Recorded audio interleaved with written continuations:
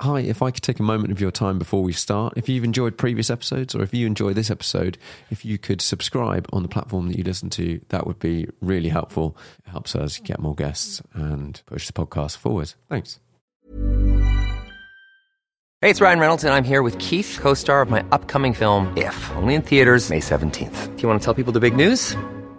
All right, I'll do it. Sign up now and you'll get unlimited for $15 a month and 6 months of Paramount Plus Essential Plan on us. MintMobile.com/switch. Upfront payment of $45 equivalent to $15 per month. Unlimited over 40 gigabytes per month. Face lower speeds. Videos at 480p. Active Mint customers by 531.24 get 6 months of Paramount Plus Essential Plan. Auto renews after 6 months. Offer ends May 31st, 2024. Separate Paramount Plus registration required. Terms and conditions apply if rated PG. Ready to pop the question? The jewelers at BlueNile.com have got sparkle down to a science with beautiful lab-grown diamonds worthy of your most brilliant moments. Their lab-grown diamonds are independently graded and guaranteed identical to natural diamonds, and they're ready to ship to your door. Go to BlueNile.com and use promo code LISTEN to get $50 off your purchase of $500 or more. That's code LISTEN at BlueNile.com for $50 off. BlueNile.com, code LISTEN. Hey there, it's Michelle Norris. I'm host of a podcast called Your Mama's Kitchen. When I travel, I'm usually looking for a way to find a taste of home when I'm not at home. And one of the things I love to do when I am at home is entertain. And Airbnb allows me to do that. When I was in California recently, I rented a house that had a great kitchen. And when we were sitting around the table, we're all thinking, we're in someone else's house. Someone could be in all of our homes as well. If you have a home, but you're not always at home, you have an Airbnb. Your home might be worth more than you think. Find out how much at airbnb.com/host.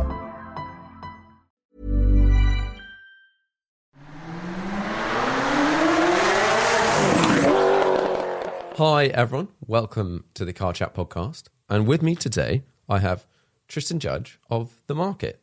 Hello. Good afternoon. How are you doing today? Absolutely very well, thank you. Very well. Been very busy. Been rushing around trying to keep the cars coming in, keep the cars going out. But it's been a very strong start to the year. So this is all good news. It's a good reason to be busy. Yeah, no, ideal. Can you tell the audience a little bit about sort of who you are, what you do? Personally, I background as an engineer and then got pulled into this auction business. But the market had started a year before I joined.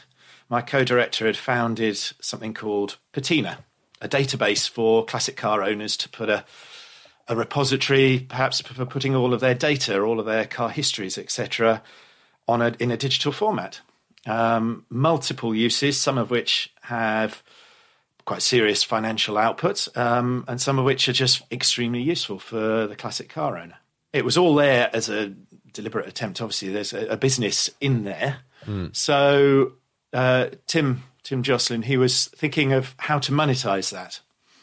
And one of the ways was to put all of that information in front of people and to make a better decision when buying a car. All right. And he did a test case with another auction house. This is back in 2016.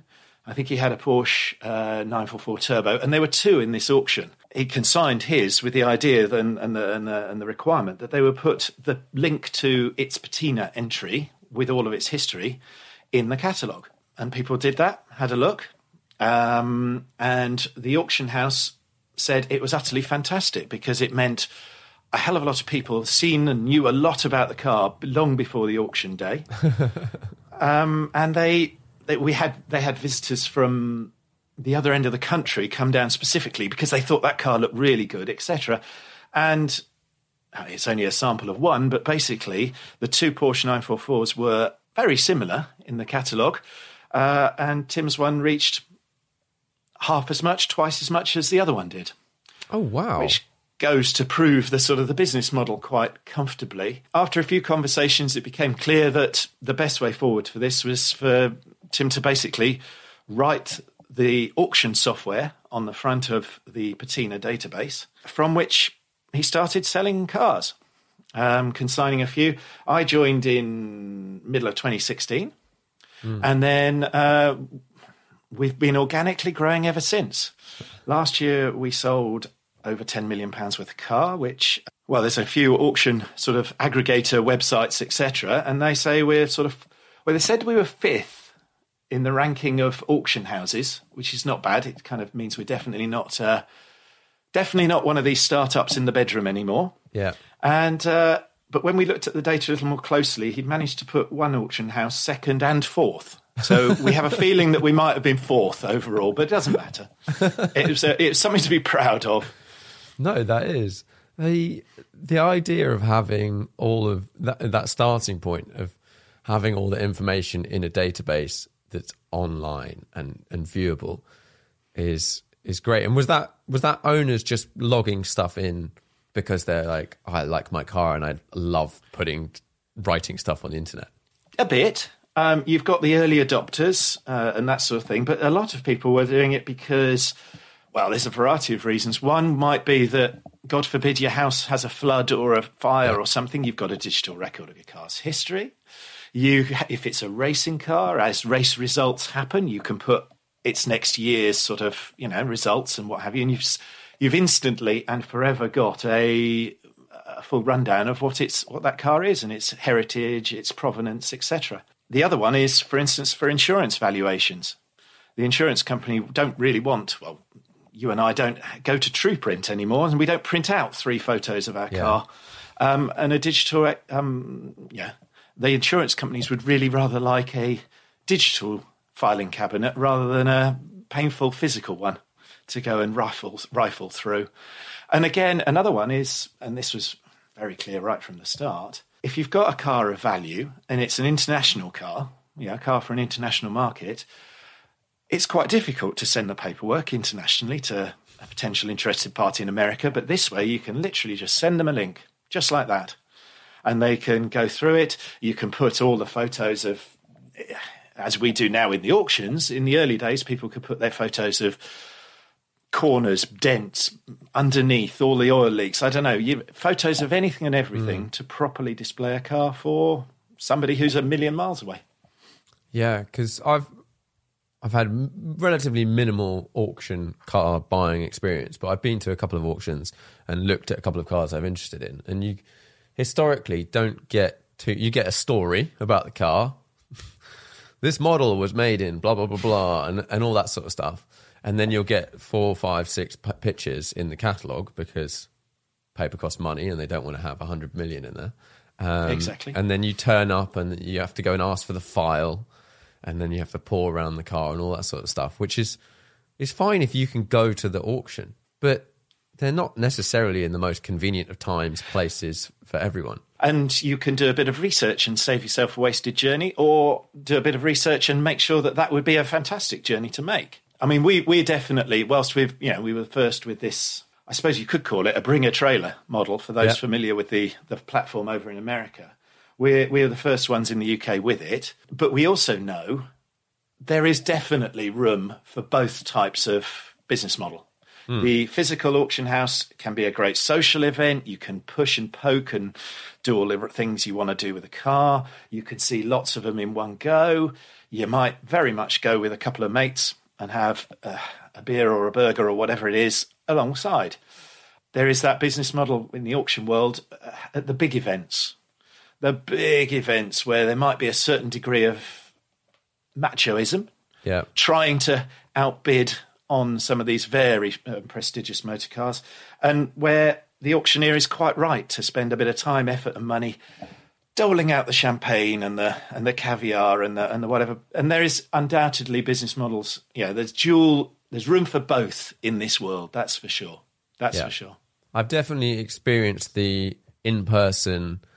Who was I with? I think it was Max Girardo selling something. Can't remember what it was, but I'm pretty sure the 2 people in the room that wanted it ended up paying a lot more than otherwise they would have done, which you always think. And I've always wondered with some crazy auction pricing whether they're actually buyers. There's this sort of rumour mill that goes around and goes, yeah, but was someone else bidding it up in the room? Did it really sell? If it goes crazy like that and it goes a bit extreme, then you can be absolutely sure that it's 2 people who have got, well, sometimes you might say auction fever. Other times you definitely say that it's the new pricing level for that particular make and model. It's quite clear the last couple of weeks or the last couple of months, there's been, in the UK, a couple of Audi Quattro 20-valve cars go through, and they have reached new levels, absolutely new levels. One was just this weekend gone. And at the first time, you might say, oh, my goodness, two people have got a bit crazy. They've had a bit too much wine or whatever it is. But no, it's just where the new level is. In that case, it's catching up to where Germany has been for a few years. And if you're shrewd, you've been watching that and hoping it happens on your watch while you own a car.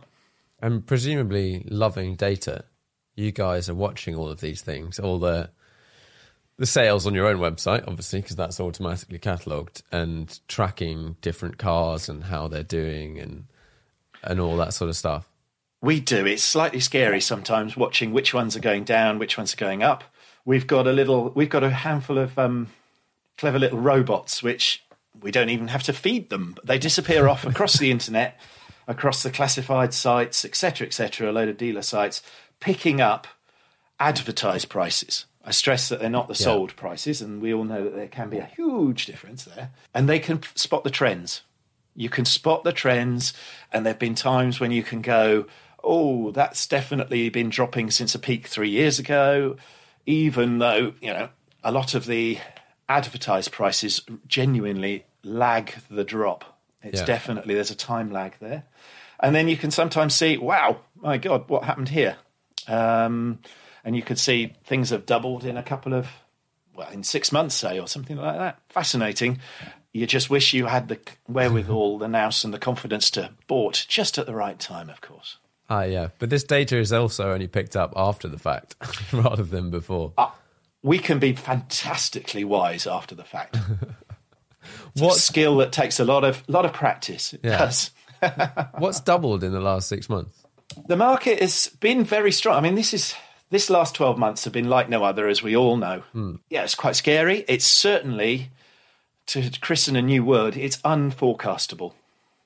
Right. At the start of March, this time last year, we were thinking, oh, my goodness gracious me, what the hell's going to go on? This could be a car crash. It could be whatever. It took a few weeks for new normal to occur. We were obviously able to sort of keep going through all of that. The physical auction guys had to hold fire for several months. Yeah. And it appeared that the world was still turning, which obviously, as we now look back, not just in the classic car world, but in so many ways, the world did keep turning. Look back 12 months, and it was an incredibly strong time for classic car prices and the classic car market. Maybe it's people not going on holiday, having more time, tinkering in the garage, wanting something to tinker with in the garage. Maybe they've had a bit too much time with their families and need some space. There's all sorts that we've heard about. But the stuff that's gone up is undoubtedly, exclusively the modern classic. Okay, and what would you define as that, the modern classic? Well, I shall never be tied down to such a statement. But anything that's gone up, I can crudely put in there and claim it. But 80s, 90s, 2000s sort of stuff. It's been seen for many a year. The last 3 or 4 years, you've been seeing it happen. But it's been particularly clear in this last 12 months. It depends. It can be anything from Sierra Cosworths. It can go through some of the nice BMWs, Mercedes. Rumour has it, and we've just sold an Integrale. A hell of a car, an iconic car, amazing thing. And we've just sold it for a price that when we first started talking to him several months ago, we wouldn't have even attempted to put a reserve on like that. But rumour has it and data's thin, but we've just got to go for it. And sure enough, we got this higher price that it's 10 grand more than it may have been 6 or 7 months ago. For 60 grand? That's the one. I was just having a browse through the recent stuff and notable things that were interesting to me. And the Lancia Delta Integrale Evo 2 was one of those items. Well, just to make the set, Sam, we've got an M3, E30 M3 Evolution just turned up as well. Let me just look at one of my other tabs saved of cars that were interesting. Indeed. I had the joy with that car, with one of those cars, not that one, that I bought an E30 M3 20 years ago. when it was my first sort of proper classic that I can get my teeth into, I paid £9,000 for it. Oh, nice. And it didn't matter at the time, price-wise, whether it was an Evo or not. They were all the same price. And mine was an Evo. I wish this was a scientific answer that I can claim, kudos on forever. But I think, like most things, it's just you hope you choose the right things and it's good luck. Yeah, and then you move on, drive other cars, whatever, look back and go, oh yeah, it was quite cool at the time. But the demographic of the people buying the cars is definitely quite clear. For the E-Types went ballistic at the 50th anniversary. We're now at the 60th. They sort of doubled through that year, and it's been a regular sort of quote of how anniversaries make a massive difference to every car. So every single car since then, people have been trying the 30th, the 40th, the 50th, the 17th birthday, and it was the E-Type that did it. It was the E-Type that did it. Most of the rest haven't. But the last 3 years on E-Types have been hard work, and not just E-Types. It's been on any car of the 50s and 60s, whether it be a Healey or a Triumph TR or any of those. And they've gently been sagging back. But the joy is, we can probably say that in this last 12 months of a positive, strong market, that descent has stabilised. And all of these 50s, 60s cars have definitely stabilised. In fact, we've sold a couple of E-Types recently that makes us think maybe there is a bit of a 60th anniversary bounce about to happen or happening or whatever. It's a fabulous time. And now the spring is here and the sunshine has just about come out. It's great. Yeah, everyone's looking at what they want to buy. I've definitely spent far too much time on Auto Trader and everything over the last year, just sitting there logging a lot of hours looking at things and stuff like that. Have you bought? I haven't. I've resisted. I probably need to sell before I can buy. Well, we can help you with that. But it is one of the joys of this job was, in theory, being able to sample all of these motor cars without having to actually buy them. Now, if we weren't so busy, I might have actually had a chance to sample a few more of them. But it is quite fascinating watching, as an enthusiast 5 years ago, and now having been well and truly immersed in it for these last sort of 5 years, how my choices have changed and how my criteria have changed. And thankfully, I've managed to do that without making some foolish purchases, which undoubtedly would otherwise have happened. But my family and my wife, I definitely would have said I've still made one or two foolish purchases, but I've probably reduced the number, recognising the difference when you don't have to have a concours car or even a restored car to have an absolutely lovely thing to own. And, people get obsessed with this and that. Matching numbers is a lovely one that I keep hearing. And, it has a relevance to some people, and that is absolutely fair enough. But if it's got the right engine and it's tuned well and it's in beautiful condition, go out and enjoy the car. Yeah, it's Just a go car. out and enjoy the car. It's designed to be driven. I know when values start getting really high, you have to distinguish. But we get people sort of ringing up about a Mercedes 500 SL, 20 grand's worth of, and the question is it matching numbers? Is it matching numbers? Is it? And it's like, who knows? You can go and get the stats out of Mercedes from the factory.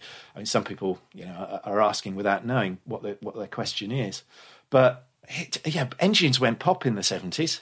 Quality control wasn't what it is today, and engines had to get replaced. So as long as it's the correct style of E-Type engine in this E-Type, really.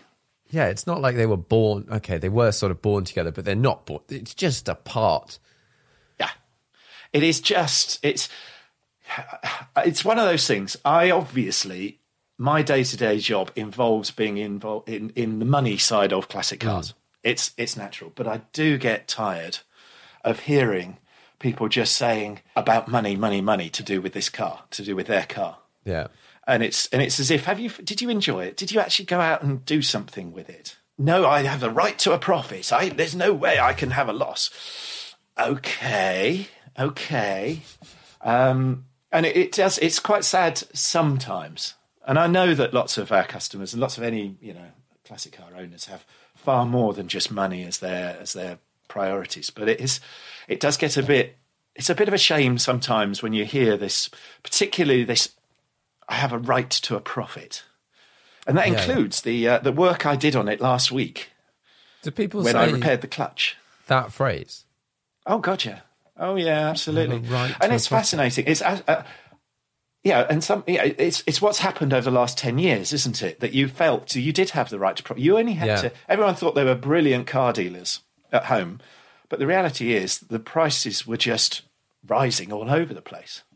And if you just held on to it long enough, I mean, some dealers, that was their business model. They priced it outrageously to start with, and then thought they were brilliant because in 18 months' time they had sold it for this outrageous price. But actually what happened is just the prices had risen to meet it.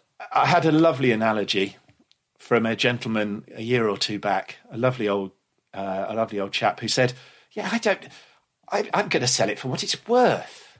There's no need to be a profit. It'll be sold for what it's worth. He said, it's a hobby. It's a hobby that I've earned my money and this is what I do with it. And he said, I also play golf. I like playing golf, and I go down to the club secretary in March and I give him £4,000. And then through the summer, I have lots and lots of rounds of golf. And that's great. In November, I don't go back to him, the club secretary, and ask for my £4,000 back, do I? It's what, these are hobbies. You accept that sometimes they cost you a lot of money. Yeah. But you get enjoyment out of it. And there's, like you said, there's been lots of people that have bought cars over however long, and they've been lucky that they've gone up in price. But exactly, you can't guarantee any of these things. There is no sort of, the price is the price. Ultimately, it's supply and demand. The classic car world is purely supply and demand. If you're buying a brand new car, there's the cost of the metal and the labour and the plastic and the whatever. That's a bottom floor to the price. But in the classic car world, it's absolutely purely supply and demand. The only bottom floor to a value of any particular car pretty much is scrap value, a parts value. That's about it. Everything else is how many people want it and how many are around. And if more people want it than are available at the time, the price goes up. And it's as simple as that. So, the price is the price. The demographics move. I have guys who ring up and say, oh, but my E-Type, it can't go down. It's got to keep going up. It's got to keep going up. It's got to keep my XK, my Healy. I mean, why wouldn't they? Why wouldn't they? And, when maybe somebody makes a comment of, well, E-Types have got to go up. Nobody's making them anymore, are they?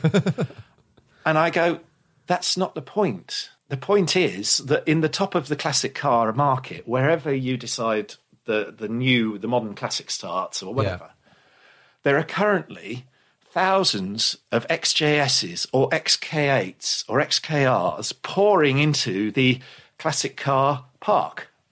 Yeah. They're pouring in, and they are where the demographic is going, and they're also piling in and expanding the classic car pool, the classic car supply. So, they're only worth what somebody else is willing to pay. Absolutely. Yeah. And absolutely, I think a really good way of looking at it, and I think it's quite highlighted by your 50th anniversary of the E-Type thing, actually, is if you say to someone, if they've got kids, you really like this, does your kid like it as much as you like it? Because those are the buyers in the future. And each car has like an age timeline.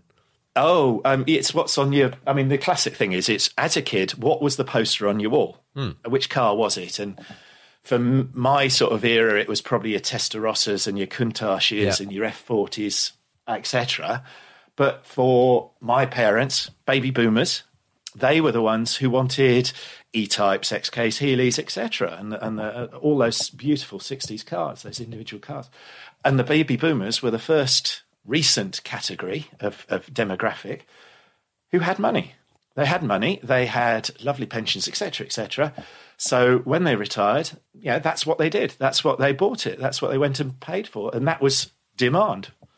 So they went and classic cars had got to the point with those 50s, 60s cars that they were a little more usable for the man in the street, the retired gentleman. I can say this from experience because my parents 20 years ago bought an E-Type. Yeah. No idea what to do with it apart from enjoy it. No intention of mucking around with it. I don't know where I got my car genes, but age 2, I knew more about cars than they did. And that went up, but that was pure luck. And thankfully, I'm lucky enough, my old man passed away recently. I'm lucky enough that the car's in my garage, but it's not perfect by any stretch. But it's a lovely old thing to tool around in. But you look at other investment categories. We all know the stock market could go down as well as up. Yep. Well, actually, it's the same with all of this stuff. Wine comes and goes, doesn't it? Brown furniture. When I was a kid, brown furniture was our parents' sort of be-all and end-all, wasn't it? They were going out and buying this, that and the other. It's worthless now, unless you've got Queen Anne this or whatever it is.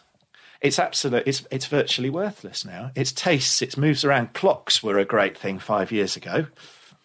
They've sort of quartered in value since. So why would cars be any different?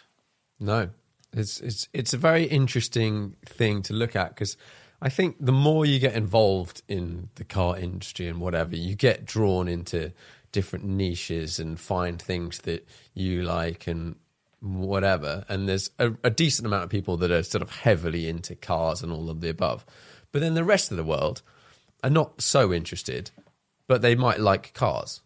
And they're probably a significant portion, they are, of car buyers. I wonder, possibly a topic for a further conversation, because I've got to wonder about when the electrification really kicks in and autonomous cars. But as an engineer in the past, I'm pretty sure that autonomous cars won't be with us until after I'm pushing up the daisies in any way that hampers a classic car owner, at least, put it that way. These cars are becoming superb.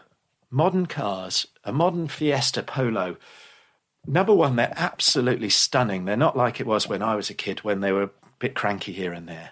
They've been engineered utterly amazingly, and they are reliable, and they're a commodity, and you can't tell the difference between them pretty much.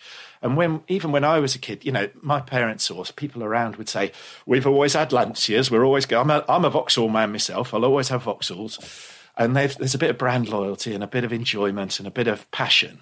But now they are absolutely fantastic commodities.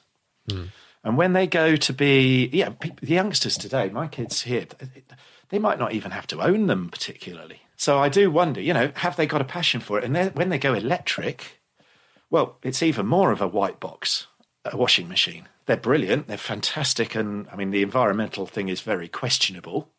Until several things sort of change in our electrical infrastructure. But those are commodities. And does that mean that whereas in my age group, you might say 15, 20% of my age group like cars and might contemplate a classic in the future because they were brought up that way.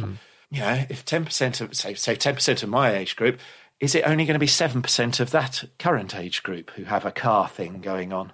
It's very, very possible that it just, it gets smaller and smaller over time as less people are using and buying and driving cars. That, I think, it's a conversation for that hyper-theoretical 6 pints in sort of conversation, isn't it? That I'm more than happy to pontificate to anyone who wishes to take me on at the bar, so to speak.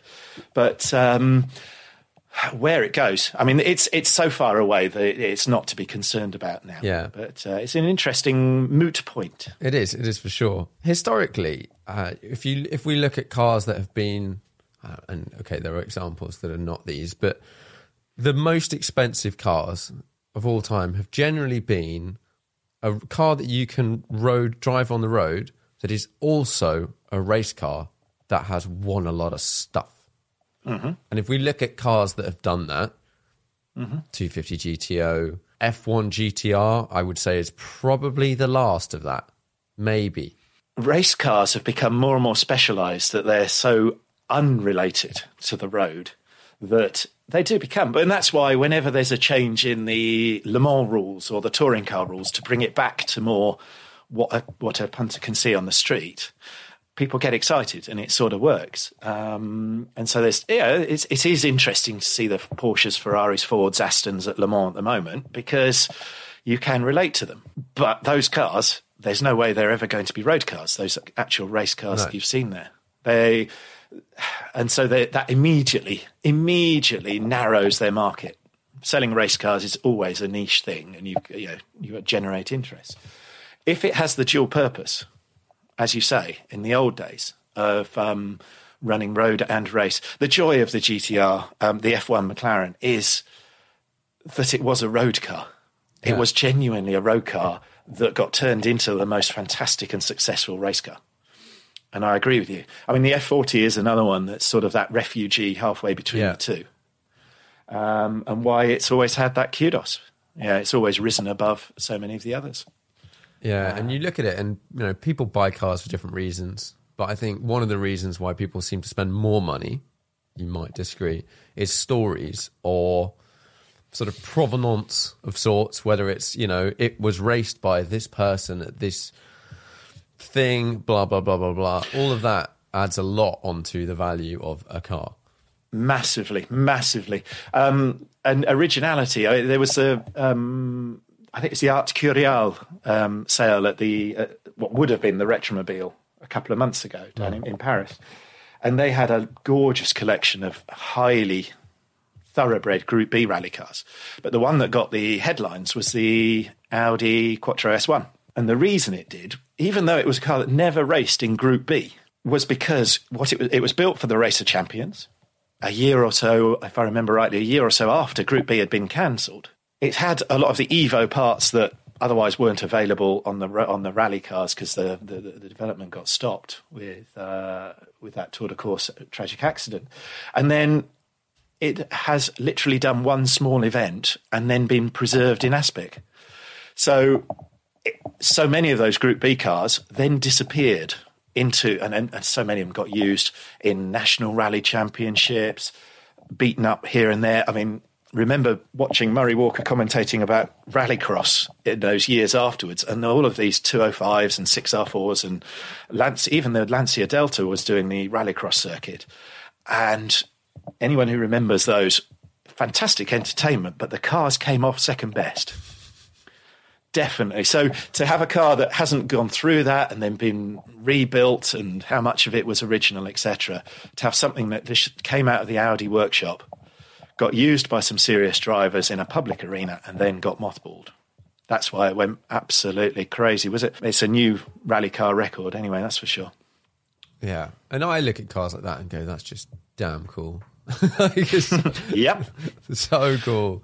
And absolutely. There is this thing, though, I think Mr. Clarkson said this a few years back.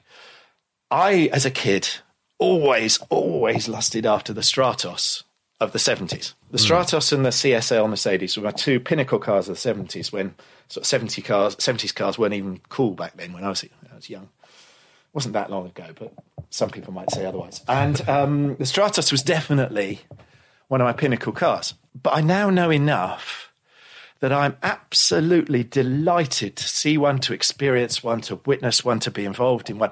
But I'm really glad someone else owns it. There is this class of car that you just thank God they exist. Thank God they're out there. If money was limitless, of course I would. But the reality is, yeah, it's wonderful to admire somebody else going through that. yeah. All of the highs and all of the lows of owning certain cars. Well, the joy is, if you see it at an event, it's either just looking beautiful and not being tested statically on a grass lawn, or they've got it working and it's looking fabulous. You miss out on the 7 days of testing to get the damn thing working beforehand. Yeah, and that's... I'm not about that too much. I would like a car to just start and go. Use it. Yeah. Well, don't you and I share a bit of racing? I mean, I do a little bit of catering racing, but I think we share the idea that we've done C1s, these Citroen C1s. Yes. You've done a 24-hour race. Yes, we've done a couple of them, and it's just that get in and go and race and drive the little wheels off the thing. You don't. The Caterham is a modern Caterham with a fuel injected engine. It's just you don't have to sit there playing with carburettor jets. Yeah. And then getting to the start line and finding that the alternators failed or something. Absolute joy. I think, how did you do in the 24-hour? So with the first one we did, which was Spa, I think we came like 8th or something like that, which was we were very, very happy with. And then every time we've done it since, we've come nowhere near. Didn't I hear that you said that you'd also been denied a serious position by the people at the front who were cheating? Unbelievable. Oh, yeah, we got knocked down one. Yeah, the people at the front they were plugging something into their, I think, OBD2 and doing a remap or something. It was something weird. They definitely had more horsepower than everyone else. It was very strange, an event like that. Anyway, the Spa 24 Hour is an amazing thing, as they do a rolling start, and as the first cars, and there are two CVs of all descriptions, aren't there, in these things? So one of them you're just about to overtake, and another one comes blasting past with some BMW motorbike engine under the bonnet. On the first lap, the first people are braking for L'Écume at the end of the big straight, the Kemmel Straight. There are still people going around La Source hairpin.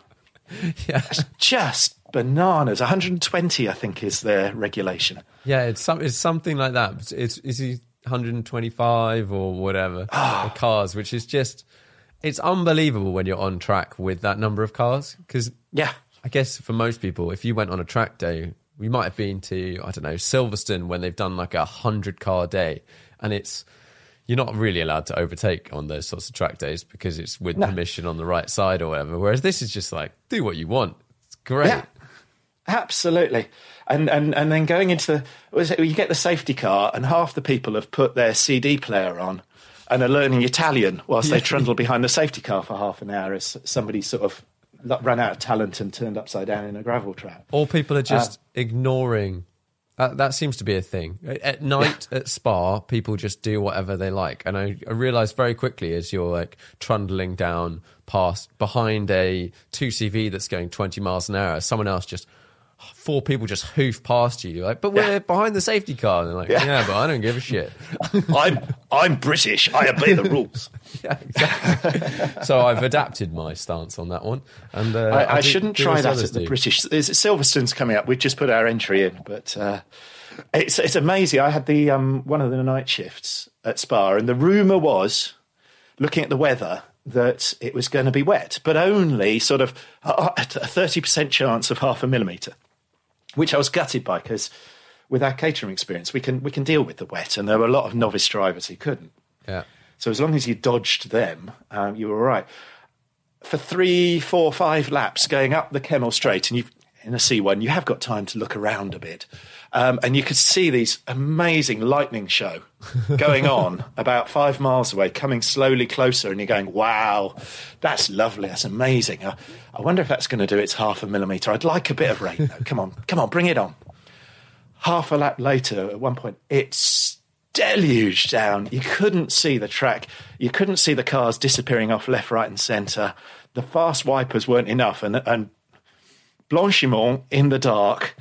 If you were behind another car, even vaguely, you were just trusting to God. That was a new experience. Yeah.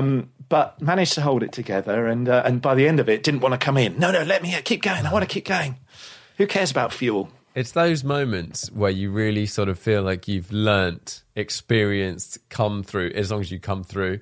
It's just completely different to a dry afternoon for 20 minutes.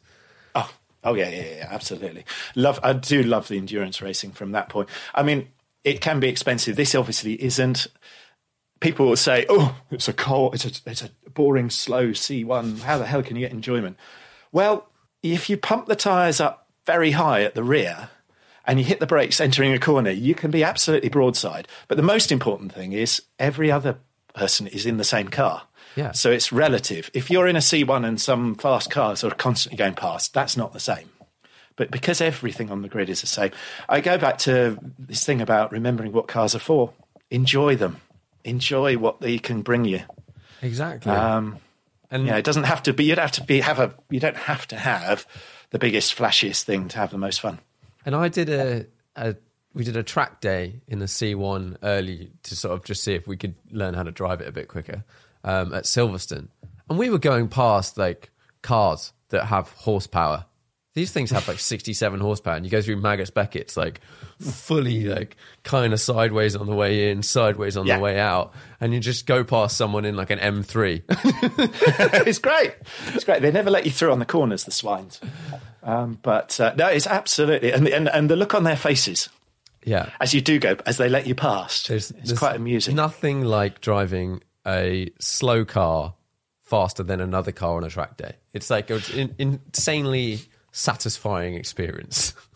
The Caterham's great for that because, you know, there's a fast lap time in those. And you can easily mix it with a reasonably well-driven, I don't know, Nissan GTR or something like that. And you're just willing the ability to go around the outside of them, round Stowe. Yes. On a track day, you just want to do it because I know I've done it in something like the Burkitt 6-hour relay, but to do it on a track day would just cement a lovely day. I'll admit I generally try and avoid your sort of standard track days now, mainly because I'm in quick-ish stuff. The odd RMA day where you're allowed to overtake on left and right, maybe in the afternoon. You just, if you're in something that's super planted around the outside, it's sort of acceptable, I think.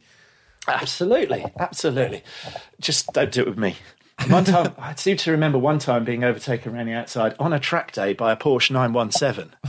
Now, that was special. I allowed him that. I gave him a wave. Yeah, fair play. That was a long time ago now. It is very easy to get used to sort of one's own track experience, whatever that is, and go, okay, well, I'm comfortable in my car and I've done a bit of racing, so I'm used to other cars. But someone might be going out for their first lap. They've bought a 488 Pista and they're driving around and you're like, yeah, I'll go through Abbey Farm around the outside.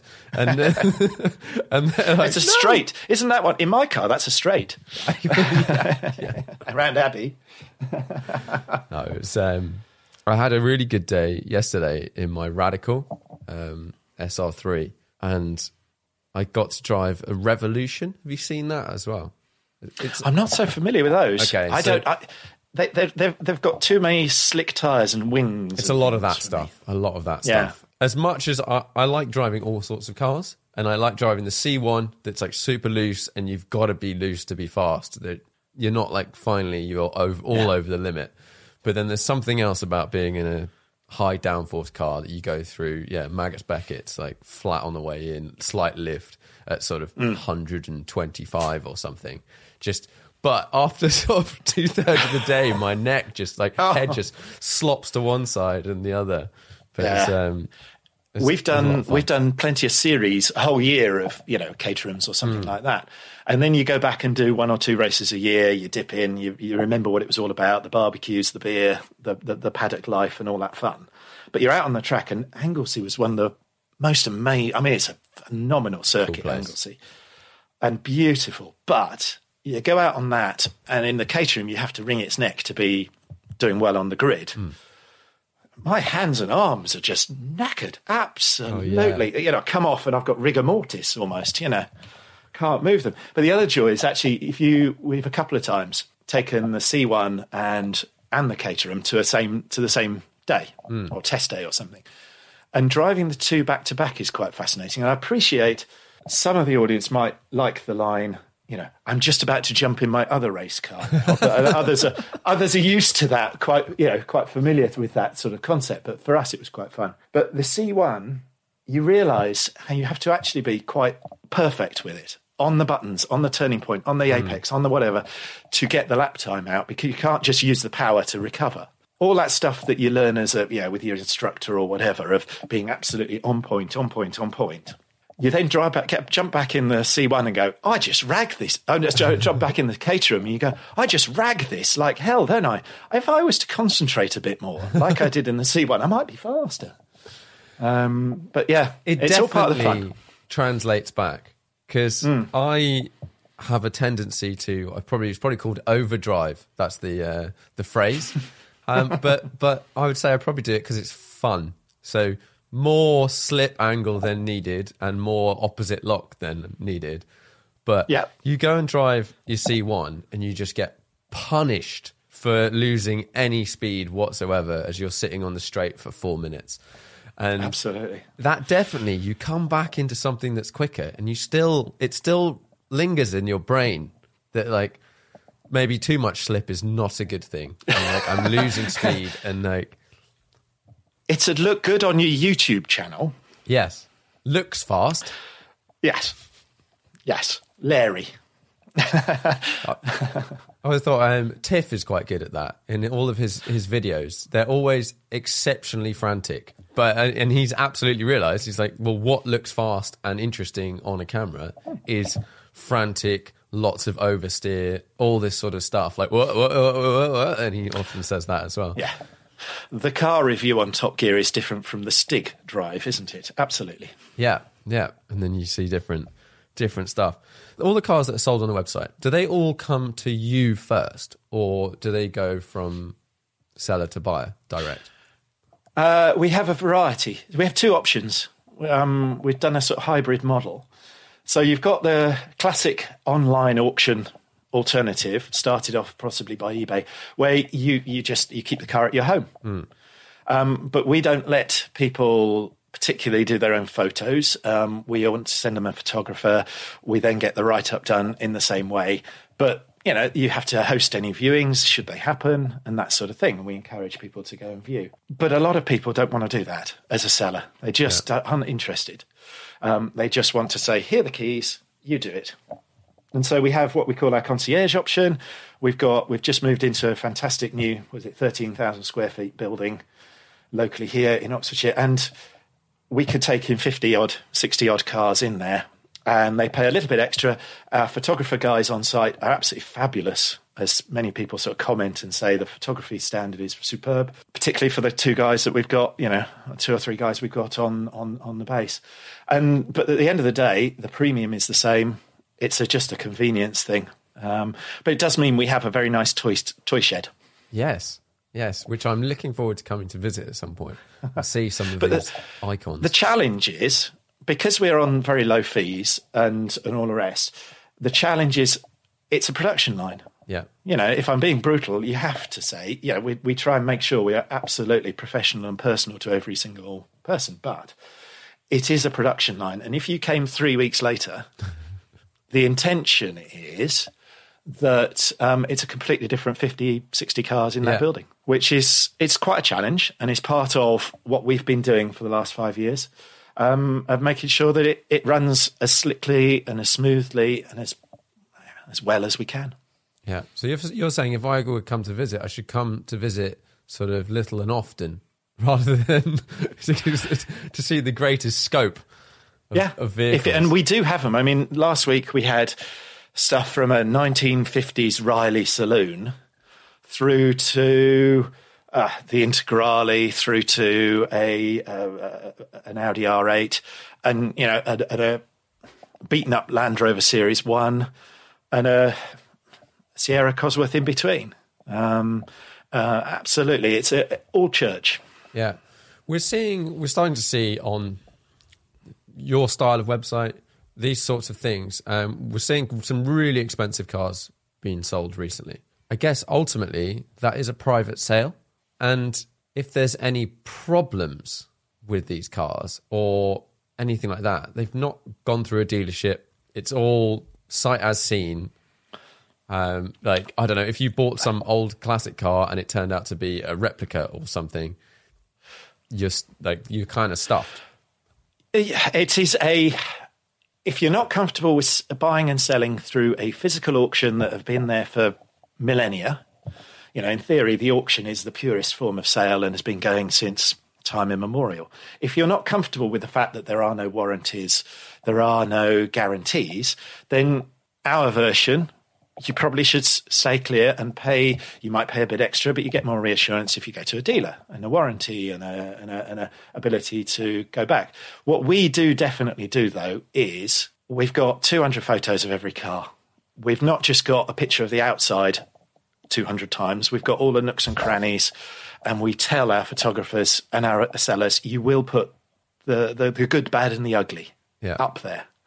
And then the write-up tries to be extensive. We put every page that we've got of any service history to try and be as clear and as transparent as possible. And this is the other one that people slightly have a surprise to hear, but that works every time. The more transparent you are, the better the bidding and the better the final price. And that's not just on one auction, that's on doing your whole business mantra from start to finish. It relates to that. So if people trust what you're trying to say, we're not experts, we're not inspectors. We definitely tell everyone, and look at our terms, look at our frequently asked questions. You've got to go and be happy that what you're looking at is what you want. And you're encouraged to view, or in these COVID times, if you can't travel, then send an inspector. It's usually the best 200-300 quid you can ever spend. Send one of these professional inspectors and do that, and make sure you're happy with what you've got. But we do say that if we've missed something significant, if it doesn't go into gear, if the whole left-hand side of the car is scraped down a wall, then, we will remedy the situation completely and return the money and tell the seller to return the money, because whilst it is a private sale and it is buyer beware, these things have to be, considered. However, we like to have made sure that the car has been checked to go into gear, and we're taking it around the block. And we would always have photos of the left-hand side of the car as well as the right. Yeah. With the idea that things aren't hidden. Oh, I think from my minor experience selling stuff on eBay, I'm the person that's taking pictures of every single scratch, everything whatsoever, because I'm just like, well, if I don't tell you, you might complain. And like, you don't win. You do not win by not telling. The buyer wants to, if you say this is exactly what it is, they don't have to allow a percentage for it might not be what it is. So therefore, I'm not going to bid what I would actually pay. The risk premium.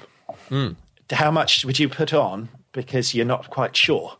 You presume the worst, etc., etc. It is a balancing act. One of the joys, actually, of that we saw as a natural side effect of what we do is the quality of cars that gets given to us and the type of car that gets given to us. People often ring up and say, do you only do nice cars? Because I've got something, it's a bit average and it's a bit fun, but it's just... I say, yeah, of course we do. Of course we do. It's just, its value is its value. It's no problem. But they say, well, you only seem to have nice cars. No, what happens is, those dodgy sellers that we all know out there who try and tart up something that shouldn't be tarted up and try and make it look shinier than it really is. You might say lipstick on a pig. They naturally don't tend to come to us because they know we're going to describe it properly. I'm not going to say we're going to say this car has been tarted up horrifically for sale and run a mile, but I am going to say, look at some of the facts here. Yeah. So those sellers, thankfully, tend not to come our way, which is a bit of natural selection, a bit of Darwin going on. Yeah, no, it's good. And it encourages people to be, well, if you're honest, it is what it is, and you get get the value. The price that cars sell for on your website, you're just like, that is the market value. Yeah. I mean, we started off little, and even when we were little with just a few thousand bidder accounts, I was confident then that things don't slip through the net. And the theory is, if you've got, if you stand back, as I say, the auction is the purest form of sale. If you present your goods well and you advertise your goods well, in that theoretical perfect world we all sort of vaguely maybe remember from maths, mechanics or something, A-level, in that theoretical world, every single car will get the same price no matter who is auctioning it. Yeah. It doesn't matter who is auctioning it if it's well presented. So we just, now we've got 40 plus 50,000 bidder accounts. You just know that you are hitting the right numbers. And as you say, through these last few months, whether it's the strength of the market, whether it's the trust in our platform or whatever, but some of the results are definitely on the rise, and it's lovely to see. It just doesn't happen. Things do not slip through the net. When you've got a pool big enough of buyers, there's enough of them who will grab the bargain sufficiently to push it to the right price. Yeah, you're always going to have, as long as you've got, like you said, a large group of buyers or potential buyers, you're always going to have the trader that's going to go, well, I can sell that for more. So it's always going to hit the minimum. Your offer price is just going to happen. And this comes back to the other one, which is a brilliant bit of game theory, which I know is easy for me to say because it's not my car. But when I'm talking to clients who are thinking of selling, no reserve. Oh, there's a quandary. There is a quandary. But it is absolutely... There's never been a faster or easier way to start your weight loss journey than with PlushCare.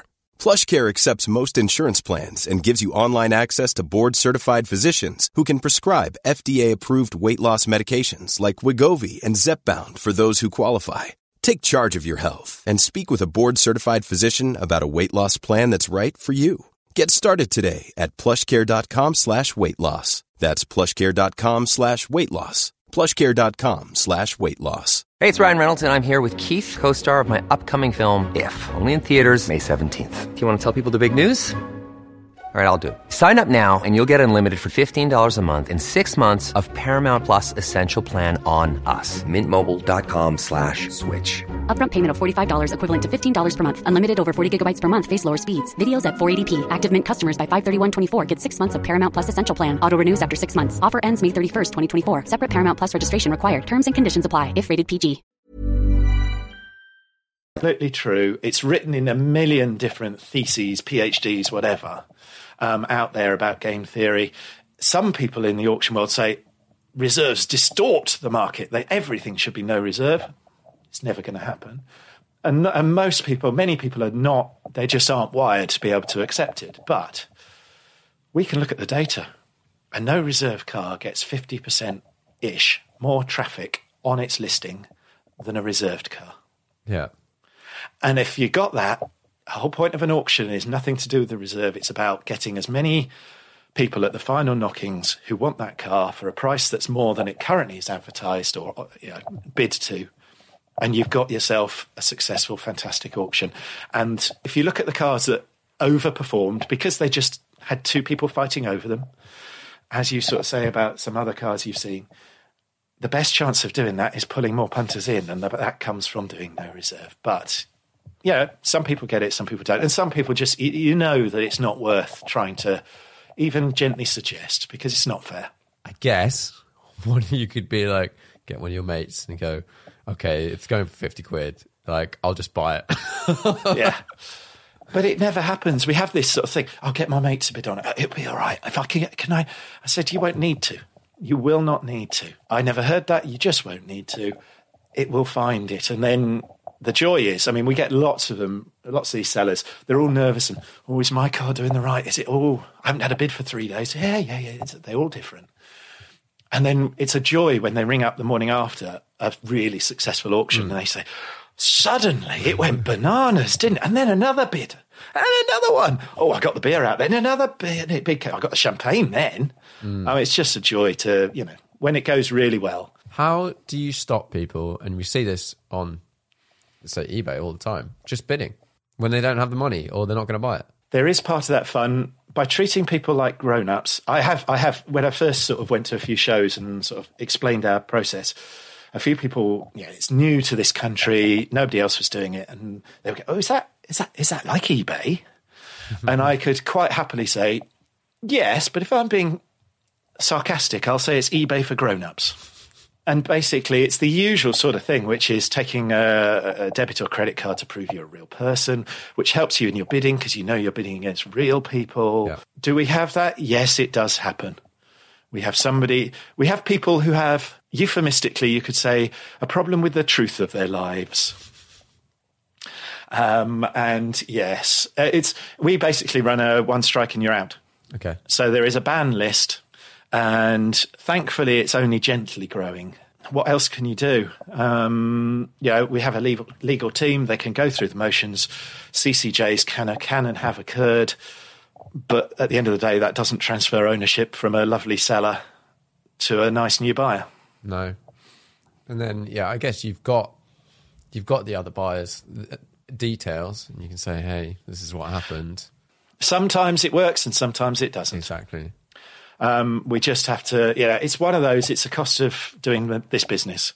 But I know that the stuff that we've put in place to get this far, anecdotally from where I've heard of other people, we have an awful lot less because of the procedures and the processes and the reviews, etc., that we've put together.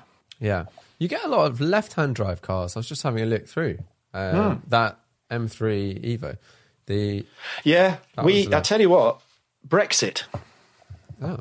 There's made a complete change on it. Until the end of last year, we put up a left-hand drive, you know, an American import TR6 or, you know, a million different things, E-types, etc. And again, it might surprise you to hear that the vast majority of our cars don't get a viewing at all, which is remarkable, astounding when you're dealing with such complicated things as classic cars and the nuances, etc. But people are happy with what they see and the presentation we give them. And that includes if you're in a completely other country. And so all of our left hookers were going straight back into Europe. Price of the pound, you know, the low price of the pound helped. And cars were just going, lorries were coming across, taking, going back all the time. But there's the VAT when you import a car now, and there's possibly the slightly more scary thing of paperwork. Yeah. And at the moment, people are, you know, people over in Europe, and I've heard it from people who buy cars in Europe to bring back here as well. Yeah, let's just work out what this paperwork really is first before we go in for the plunge, and let it sort of settle out and work out what the best way of doing this is. And so the left-hand drive market, as well as taking an immediate 10-20% hit because of the VAT you have to pay on taking it back to the continent, to your country, it's taken another hit as well, just in motivation. I'm sure it'll come back, but it was a real benefit for the way our platform worked. So if you had a left-hand drive car, I don't know whether you might have a left-hand drive car, and you were going to sell it, probably might have, Sam. It depends who's listening. Would you, if you were going to sell it, would you just say, well, I guess this all comes down to the time frame one has, but if you have loads of time frame, would you just go, okay, let's give it 6 months, we'll just work out this paperwork malarkey, blah, blah, blah, blah, blah, or a year, and then do it? Yeah, I think I possibly would. But, yeah, as we say to people, you might miss out on that change of pricing on these E-types dropping as they were, not so now. So what you lose, swings and roundabouts. Yeah. Making investment decisions on a purely financial basis, trying to predict the future. Good luck. Have you got any rosary beads? Yeah, it's very, very tricky. Very tricky. And you could go, yeah, okay, do you want to sell it? If you want to sell it, you've got to sell it to get the money back. Yeah. No other options. Exactly. Yeah, it's one of those, you know, there are so many criteria you can try. We get so many people, you know, and I'm the same. We're all the same. Yeah, if I actually go and sell a car, I don't just do the, right, come on then, let's just do it. I tell all the people on the phone, I'm analysing and I'm trying to work out, and I'm, you know, it's as bad as they are sometimes, but you try and work out the best theory. There isn't one. Just go and do it. And if you've got something else in mind, for God's sake, go and enjoy that. Go and sell this, go and buy that. If the market's down, it'll be down for both of them probably. Exactly. And that is a really good point. You go, okay, if it's going to go up in 2 years, and you go, oh yeah, but if I wait, then it might go up 20%. It's like, well, if you're actually going to go buy another car that you like, is interesting, whatever, that could go up. It could go up more. Like, it's the decision also. Should I do these works on it? Should I, you know, the leather's a bit tired, or should I do these works, bodywork, whatever it is? And it's impossible to say and that's why a dealer is good at what he does. A good dealer is good at what he does because he knows what will affect its value positive and what won't. But general maintenance, you know, and that includes replacing the clutch, doing the discs and pads, I don't know. That shouldn't really make a lot of difference to a car's value. You can easily spend bodywork. Yeah, it can make a difference, but you can easily spend £4,000 on one of those, to increase a car's value by 2. It's so easy. And you probably got a lot of hassle, time, logistics, pain in the backside type stuff. Because I've definitely run those thoughts through my head of like, oh, I might sell a car. And then you're like, well, I've got X, Y, and Z. You kind of go, if I was to keep the car for 10 years, there's things I would do. But if I'm going to sell it, I might put off doing those things because you're like, well, like, for example, my GT3 at some point in time in the next year probably needs some new ceramic discs on the rear. Oh, joy. And I know if I put a new set on it and sell it within 6 months or something, I'm not getting that value back. Or I might get a small amount of it because it's not 10p in the pound. Exactly. And you go, okay, so I need to work out whether I want to do it, want to keep it, all that. And do you know what? it's the best tip if you want to. This is a brilliant tip, and if you've been in the market, and this has happened a lot in the last sort of 10 years, if you want to make $100,000 Pagoda Mercedes or an E-Type or a Porsche early 911, if you want to make one of those cars worth 100, I can absolutely guarantee that all you have to do is spend 150. yeah. Put $100,000 in the boot. Yeah, spend 150 on it and it'll be worth 100 at the end. Brilliant, great, fantastic business model. Project Cars, do it for passion, not for money. Yeah, the idea, I was having this discussion with someone recently about restoring cars and the added value. And I couldn't really think of many cars or any cars, because generally the more expensive ones, they're more expensive to restore. So the price difference seems to be very much the price you've spent or less than. Again, if there was an automatic, buy it for 10, spend 10 and it's worth 50, we'd all be doing a different business model, wouldn't we? Exactly. And the price of these things is so easily sort of Googleable, researchable. You can go, okay, the car's got a dent in the door, I can buy a new door, and you can find out how much it costs. So the buyer can do that as well. The seller can do it. There's not going to be I managed to get my mate to do this for blah, blah, blah, blah. Like, sometimes you're lucky. Sometimes you're lucky. And that's because you've made your own luck. You know, you've got the right friends and all that sort of stuff. But ultimately, this is why many dealers are very successful and many dealers aren't. But the best way, I think, of enjoying and making a sensible business decision, buy something that's just lovely to start with. And it doesn't matter what the price level is. So a couple of weeks ago, looking around our toy shed, there were two cars that stood out for us. And one was an E-Type and one was a Frog Eye Sprite. But you just knew, having spoken to the owner and driven it up the road and back and heard a bit about the history, etc., both were just not just lovely, beautiful to look at, etc., but both were on the button and so well cared for the last umpteen years, and were less likely to cost you money in the near future. And you could just go and enjoy them, and they just stood out. They absolutely stood out. And I mean, and because we could try and portray those sort of factors, both made extremely good money. I mean, the Frog Eye is an interesting one. You're talking about sort of changes in the market. Frog Eyes have had probably quite a tough few years because, cute and wonderful and delightful as they are, they were getting for a brilliant one at sort of $25,000. And as we all know, that's quite a high price for a car that's basically made of about 4 components. Yeah.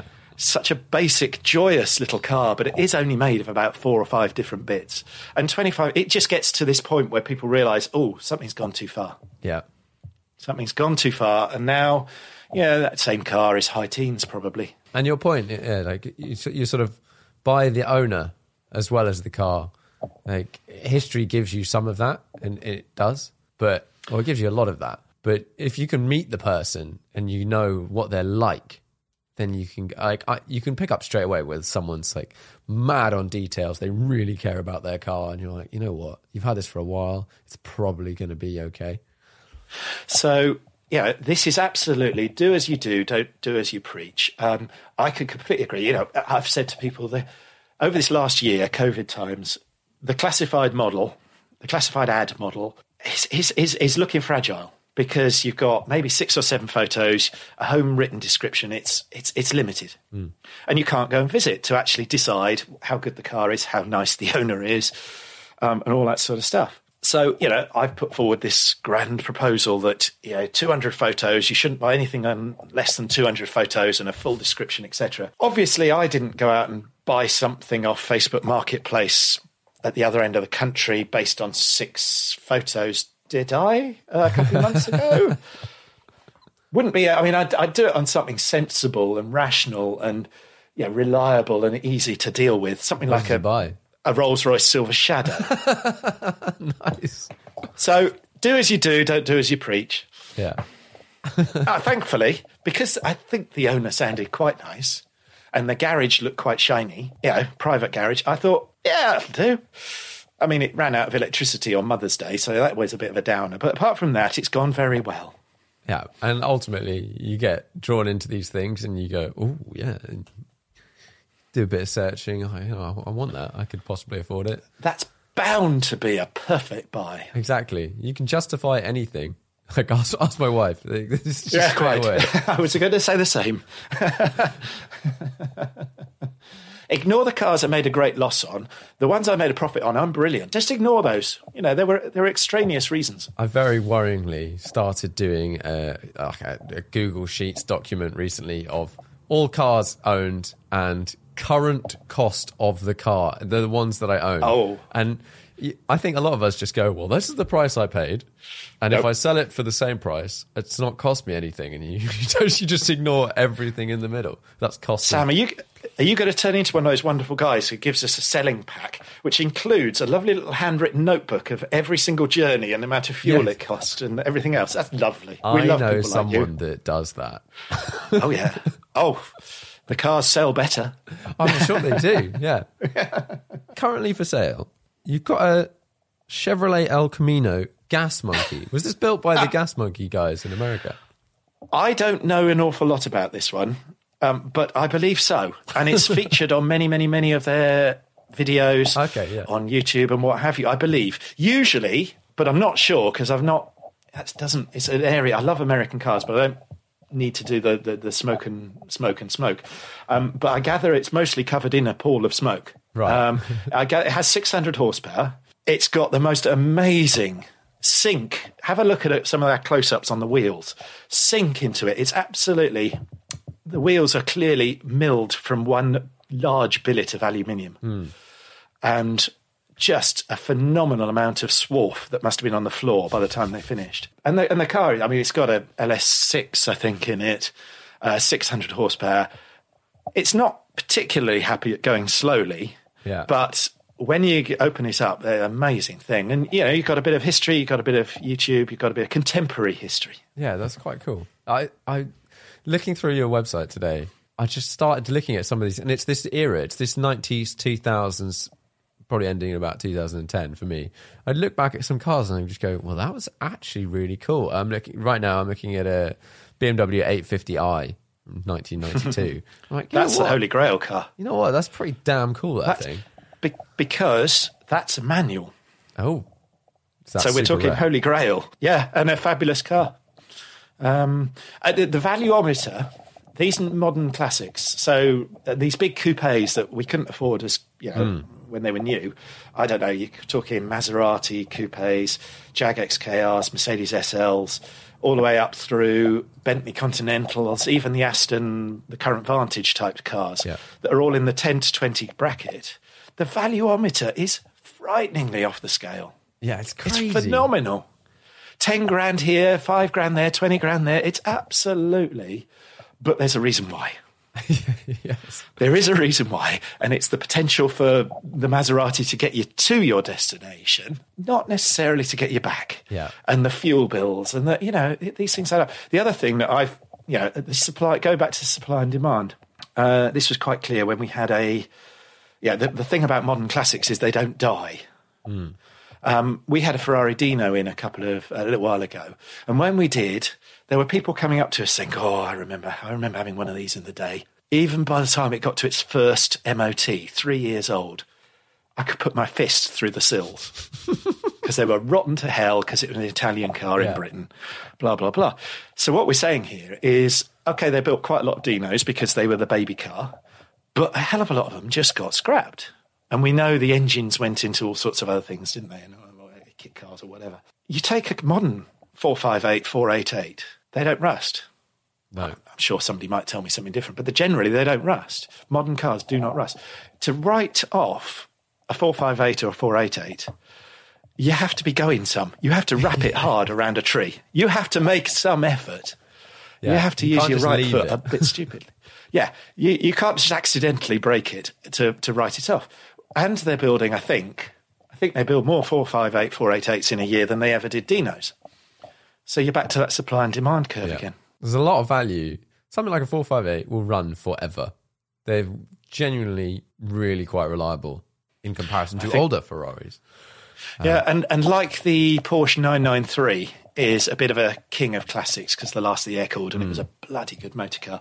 I think the 458 along with the 355 is already there, it'll be a pinnacle point. Yeah.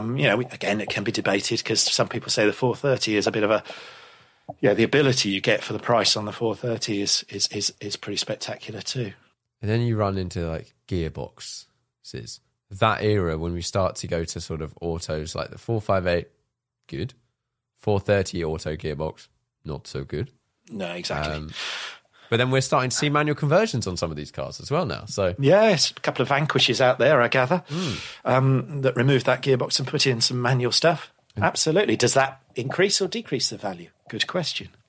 I think Good question. As long as the conversion is available, I think it costs exactly the amount of the conversion. Personally. Would you like to work for us? That's a diplomatic answer. Well done. Would you like another job, Sam?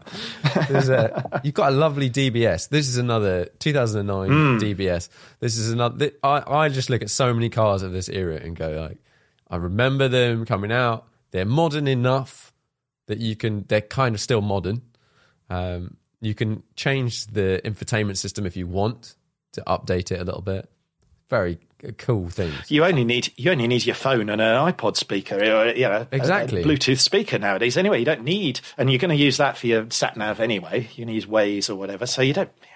That thing with buttons in the middle of the dashboard is irrelevant. That DBS is quite fantastic, but it's interesting you say those comments about it's old enough but young enough to be usable. Yeah, that's exactly the same reason that my parents' generation piled into those 50s and 60s cars. But there are mugs like me who love E-types and old stuff.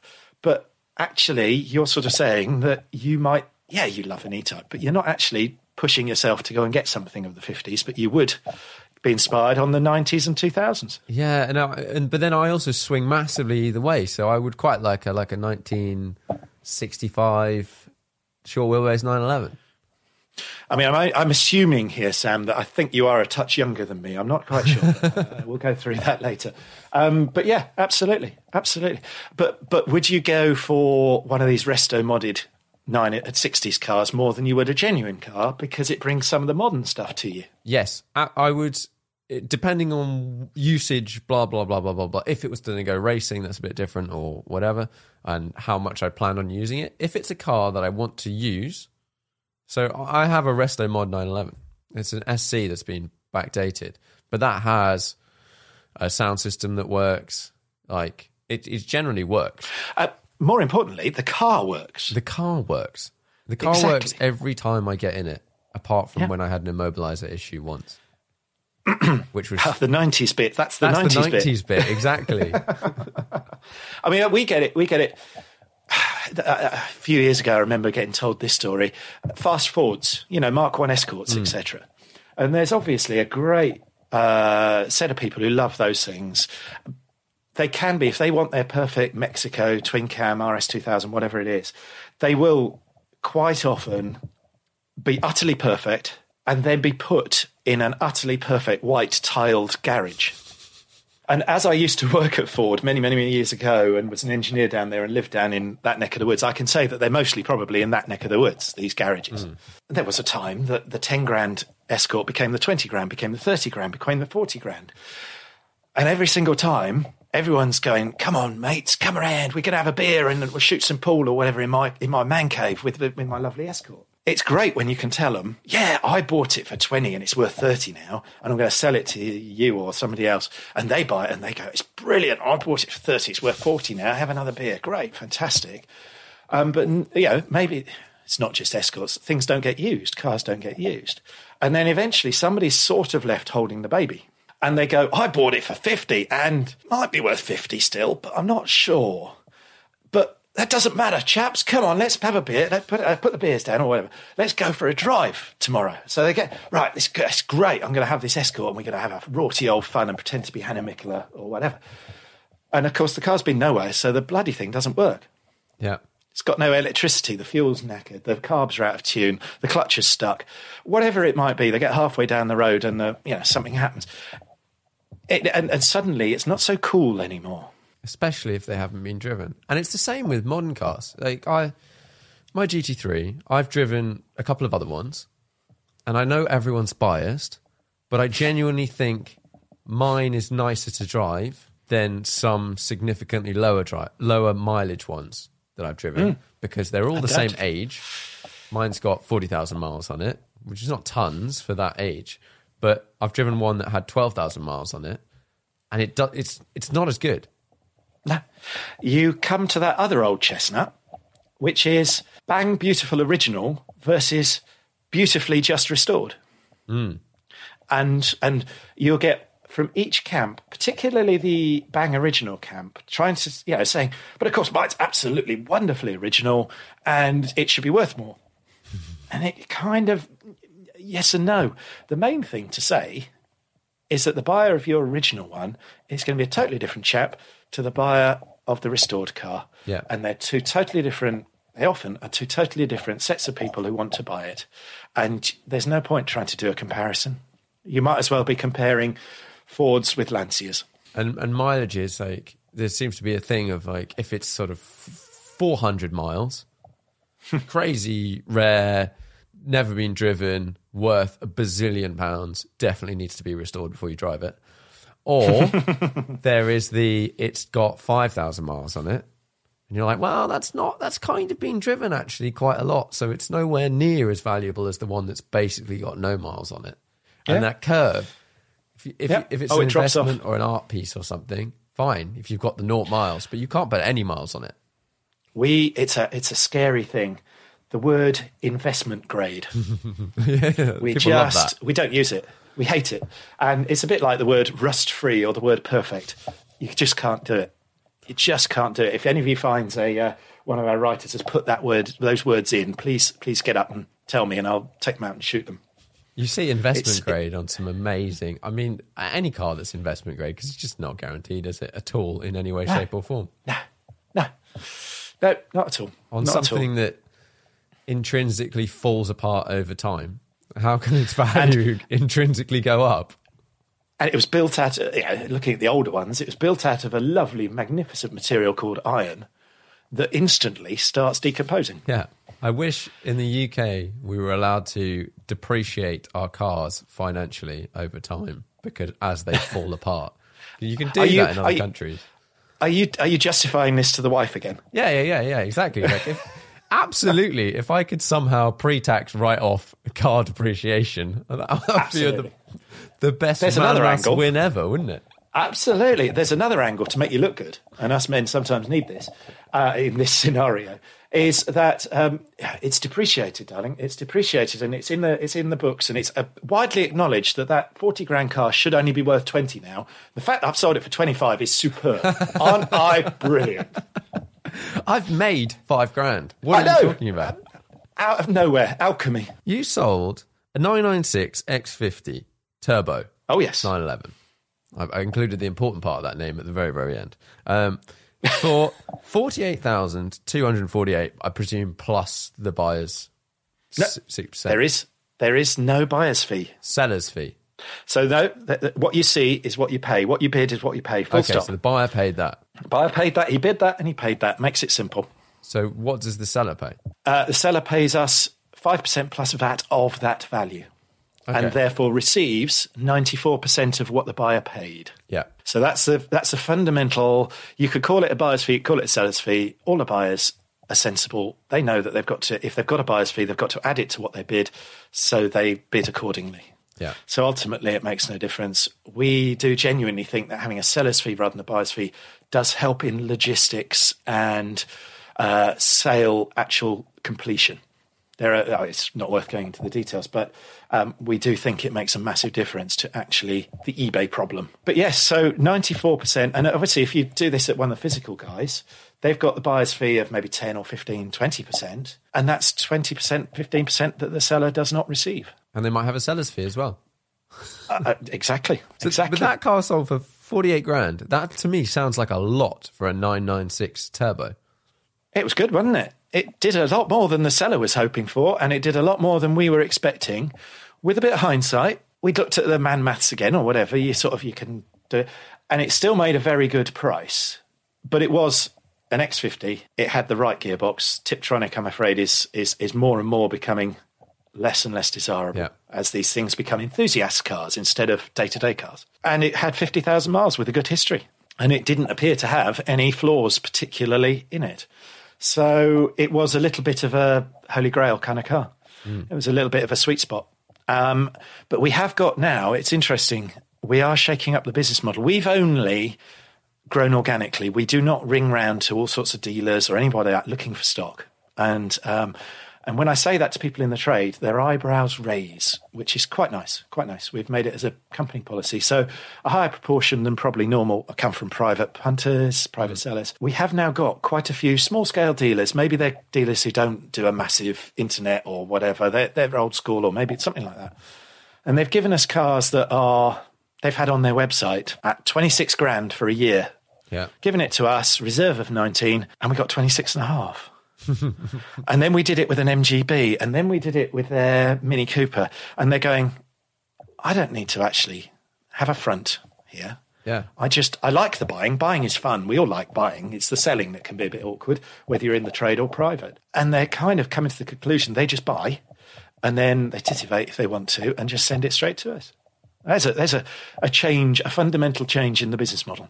Yeah, and it makes sense if a company like yours is incredibly efficient and quick. The main thing is the timeline. It's going to sell within a week. It's the fact you get 94% of what the buyer pays, and you get it done in a few weeks. Absolutely, you could be off buying again. Yeah, the only people that really make money out of classic cars are people that are buying and selling them. No one else. Everyone else maybe makes some money, but the people that guaranteed to make money in the car part is if you buy it for low and sell it for more. Buy high, sell low, exactly. Or did I get that the wrong way round? Yes. Sell low, buy high. No, yes. I think that was Harry Enfield circa 1992, I think. But no, it seems, and it makes sense because if you have a website, if you're a dealer and you have a website, the number of people that are going to see your website, unless you're super sort of famous, is really small. Yeah. We what happens is that, I mean, this is one thing that our best marketing tool, and the thing that I think gets us our best exposure is our mailing list now. It has, I think it's about a 50, 60, 70% frequently open it. Okay. And there are 45,000 people on it. Now, that's normally if you do cold email sort of round robins, you're happy if you get 2% open rate sometimes. Yeah. And we've got 60% frequently open it. It's going under the noses of people. Maybe some of them are busy, wealthy, got a lot on, and they haven't got time to look at the classifieds once a week to check on their 5 favourite models or whatever it is, just in case something fresh has turned up. No, but they do look at ours, and they flick through it, going, nah. And then they go, I've always wanted one of those. Hang on a minute. Click, check it out, buy it. Do you have a feature on your website for alerts on certain cars? We are putting it in. Okay. We are putting it in. It's a thing missing. So, yes, if you want a Jaguar from the 1970s, tell me about any Jaguar from the 1970s. It's being put together.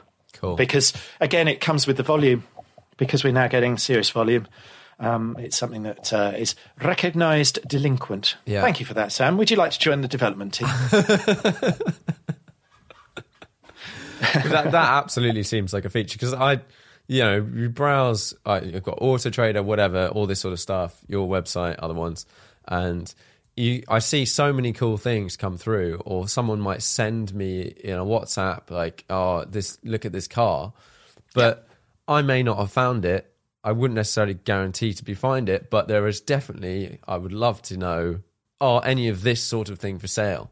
And then I think some people have very good friends that seem to have a little bit too much time. I've got someone that I know he knows what I'm sort of looking for at the moment, and he's amazing. Like he's like this in this blah blah blah, and I found this car in France. You're like, oh mate, you are so helpful.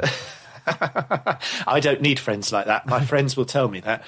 I find them myself too many. I don't need anybody suggesting more. That's it. You always get to the point you're like, okay, but like I really need to sell this car first. Yeah. I have produced cars on the driveway. Friends will know this. And then run into the kitchen, grabbed the bottle of wine, poured it into a glass, taken it quickly to the wife and said, here, look, have a glass of wine. It's a lovely evening, isn't it, dear? What's the matter with enthusiasm? Yeah, it's a hobby. Apart from the time I went upside down around Zandvoort, it's absolutely harmless. What was that story? Oh, racing the Caterham. And here's it. And somebody on the last corner, which they've banked now, haven't they, for the new Formula One? They've put a magnificent banking on it. Well, in your Caterham, it was flat anyway. And, I mean, that's about the only track you need fifth gear. That and Goodwood. The only tracks I need fifth gear for that car. And you're using fifth gear about a quarter of the way down the start-finish straight, let alone the rest of it. I mean, it's a slipstream mayhem with these Caterhams. But the last corner is therefore flat. And some chap in front of me went a little bit wide, hit the gravel on the outside, bouncy, came across me across the track. I tried getting out the way, and I had my foot in to try and keep out the way, but it was wheel on wheel on a Caterham is never a great thing. There's some good footage. It went over and over, but it's the same car I still have. There was a time when I was a YouTube sensation. And a man of my age, that's quite a thing. If you do still put it in, my name and Zandvoort, it comes up. Because by sheer chance, there was a sort of internet TV crew on the outside of the corner. And little did we know, but 2 days later, everyone was sending me links to it. Well, that's a nice memorando to have the video. Of my car being destroyed. Yes. Yeah, because at least you know, like, whether it was your fault, not your fault, all that sort of stuff. I was clear. But the in-car camera kept rolling for another sort of 30 minutes, as you do. I'd been taken off. I was absolutely fine, thankfully. And I never hit anything solid. That was the joy. And it's all sand there, of course, next to the seaside. So it was all fine. But we looked at the footage later of this in-car camera until the battery died, 3 hours later. And, of course, you see something happen and it's all very quick and there's sand flying across the screen. And you can't see what's going on. You can't even tell how many times I might or might not have gone over. But then it just sits there. It landed on its wheel, more accurately. And then after the race had finished, red flag and all that, the marshals started picking up bits and putting them in the car. And this camera picks it all up perfectly. A small bit of glass fibre wing. A suspension strut. A whole suspension, springs and everything. Oh, a spring on its own this time. A whole front corner dumped in it. They're very good at collecting bits of cars, aren't they, marshals? Yeah. You could tell. I ring back and say, you didn't put the driver nut behind the steering wheel back in, but apart from that, everything else. Good times. Dear. Right, well, indeed. I normally wrap these up with 5 questions. Do you have a most memorable driving trip or journey? Do you know what? Recently, I reminded myself about this. It was just over a year ago, and we went for a typical group of gang of chaps, and we went on green laning over in Wales. Some guys who know some good green lanes. We join in, 5 or 6 of us. And up till then, I'd taken the Land Cruiser because it was my 4x4. I'm not a big 4x4 fan, but it was there for towing. So I could take that, and the problem was it wouldn't squeeze between the gate posts because it's Amazon and what have you. But the other problem was it was too damn competent. So I went, and 18 months ago, I paid $2,500 for a Panda 4x4. Nice. An old boxy Panda 4x4 with some rusty doors. It was Cat D because somebody had hit the A-pillar at some point, but it didn't matter. It all still fitted. Genuinely, largely, it came with several diseases, I think, but it just there. And we just took that. I took that as a humorous, and whether I was driving or passengering, whoever was in the car, the whole green lane experience, we were laughing and giggling. And that you kind of forget sometimes about what a special car journey is about. And 2.5K, I mean, the thing got flooded.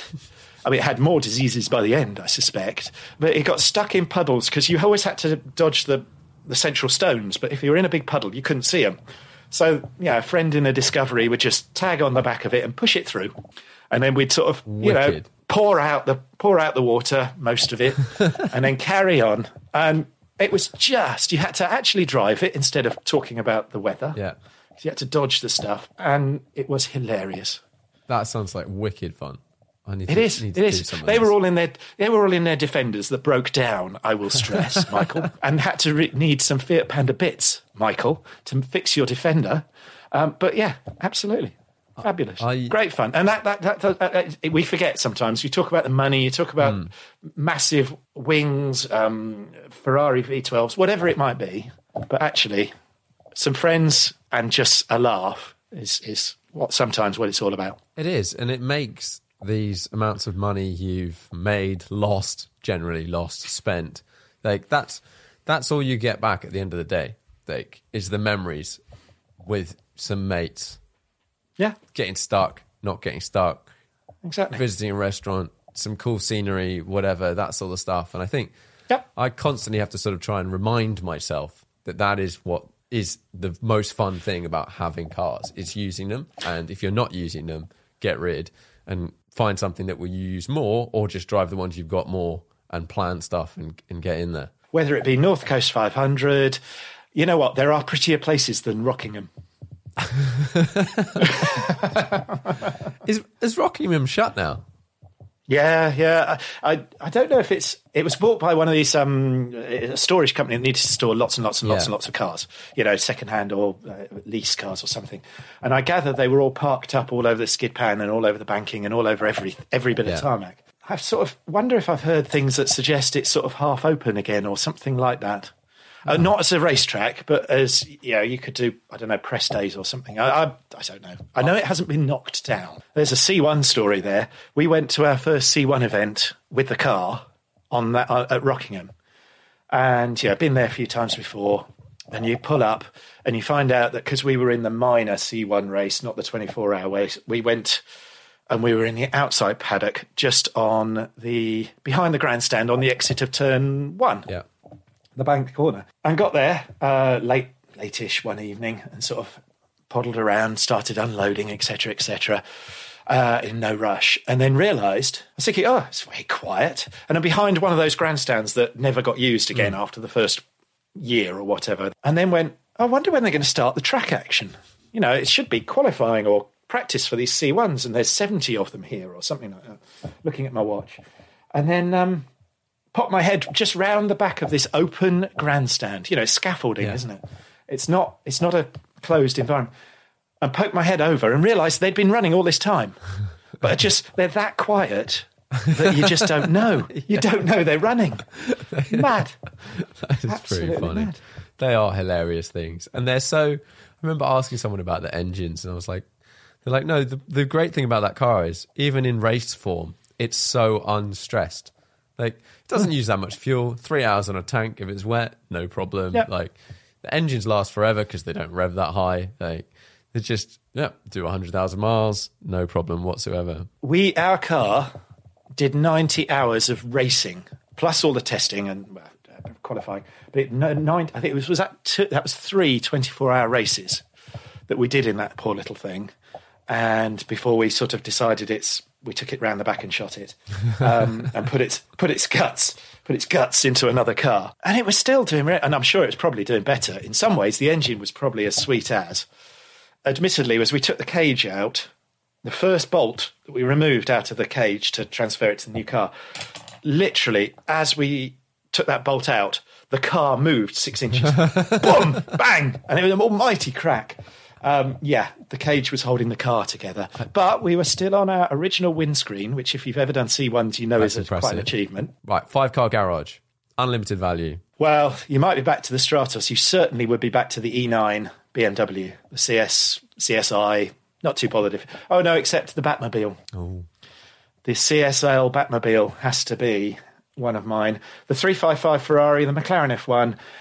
Now you might notice a trend here. It comes from my engineering background.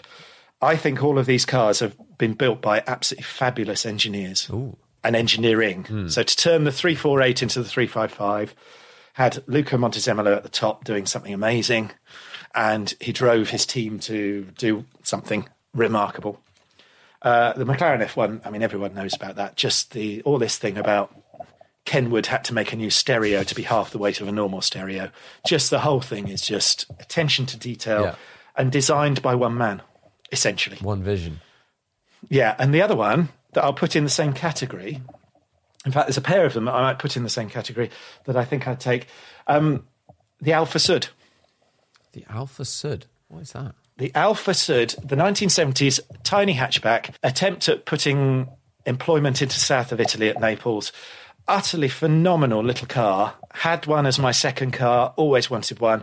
The most free revving, gorgeous engine that you've ever come across. The handling is superb. And again, it was built by one man. Essentially designed together by one man. Giugiaro did the styling afterwards as well, was part of. Cool. But Cool is it Rudolf Hruska who did that? Fabulous car. You can't own one. Well, yeah, I've got one in the garage. I brought it back from Malta. That was a challenge, driving it all the way back. But yeah, they fall apart and they whatever. But they are the most glorious things. And I guess if you're going to do money no object, you go barking. You go for the crazy stuff. And there are 3 cars in my mind that sit at the crazy end of the world. Obviously 70s biased because, there was a bit of engineer sort of push in the 70s, wasn't there? There's a bit of free-for-all going on. Yeah. I've had one of these, the Mercedes Saloon, the 6.9 though. The 6.9. The beast. That has the massive engine that they had to dry sump just to fit it under the bonnet. Has Citroen suspension that was completely re-engineered so it actually worked. Fabulous thing. Twice the price of the normal 450 Saloon, the 6.9. So there's one. The next one along, well, it's a challenge, isn't it? Which is the maddest car? Is it the Citroen SM or is it the Aston Martin Lagonda? But you put the 3 and they are right at the pinnacle of barking, what were they on? But thank God they exist. I love the story that the SM, it came from the fact that Citroen, who'd only made, money in 5 years out of 70 in the whole of its life, or 60 or whatever it was decided it was a really good idea to merge with a company that had made money in perhaps 6 years in 70 years of its life, Maserati. So they merged, and that was obviously a match made in heaven. You put a Maserati engine in a Citroen suspension, absolutely phenomenal. Amazing thing. And when the specialists now deal with them, they can make them work properly, and they do work amazingly.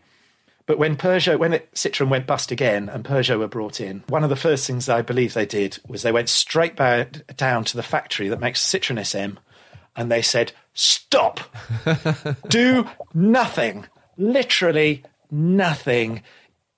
Nothing leaves these factory gates ever again, because the warranty costs and everything else were just crippling. And they'd literally said, no, we're just going to break these all. I think they broke them down for spare parts. I don't know. But they were basically, it didn't matter if even the thing was finished. It was financially better not to sell the thing. And those are always interesting cars, aren't they? The ones that cost far too much to make. So where did we get? Did you get to 5? I don't know. Yeah, I'm claiming 5. Okay. I might have done 7, but I'm claiming 5. Claim 5. I'll claim the 7 on the fact that 3 of them would never be actually all running at the same time. Yeah. If you could only drive one car for the rest of your life and you're allowed a £500 banger on the side. Easy. I've got one. Best car in the world. Again, maybe it should be in the 5-car garage because it is just so bloody competent at everything. I'll say the E39 M5 BMW, because the E39 is one of the best engineered saloons ever made. And then the M5, I don't get the more modern M5s after that. Yeah, that would do absolutely everything. Job done. I had an accident with mine where the rear silencers got taken away and a small bit of stainless steel tubing was replaced them. And I don't know how it happened, but it's made the car slightly noisy as well. Yeah, it's an accident. I can't imagine how this happened. What do you think is the most undervalued car at the moment? What should be worth more? Wow. Obviously not on your platform because that's exactly the price that they are. But what should be worth more, do you think?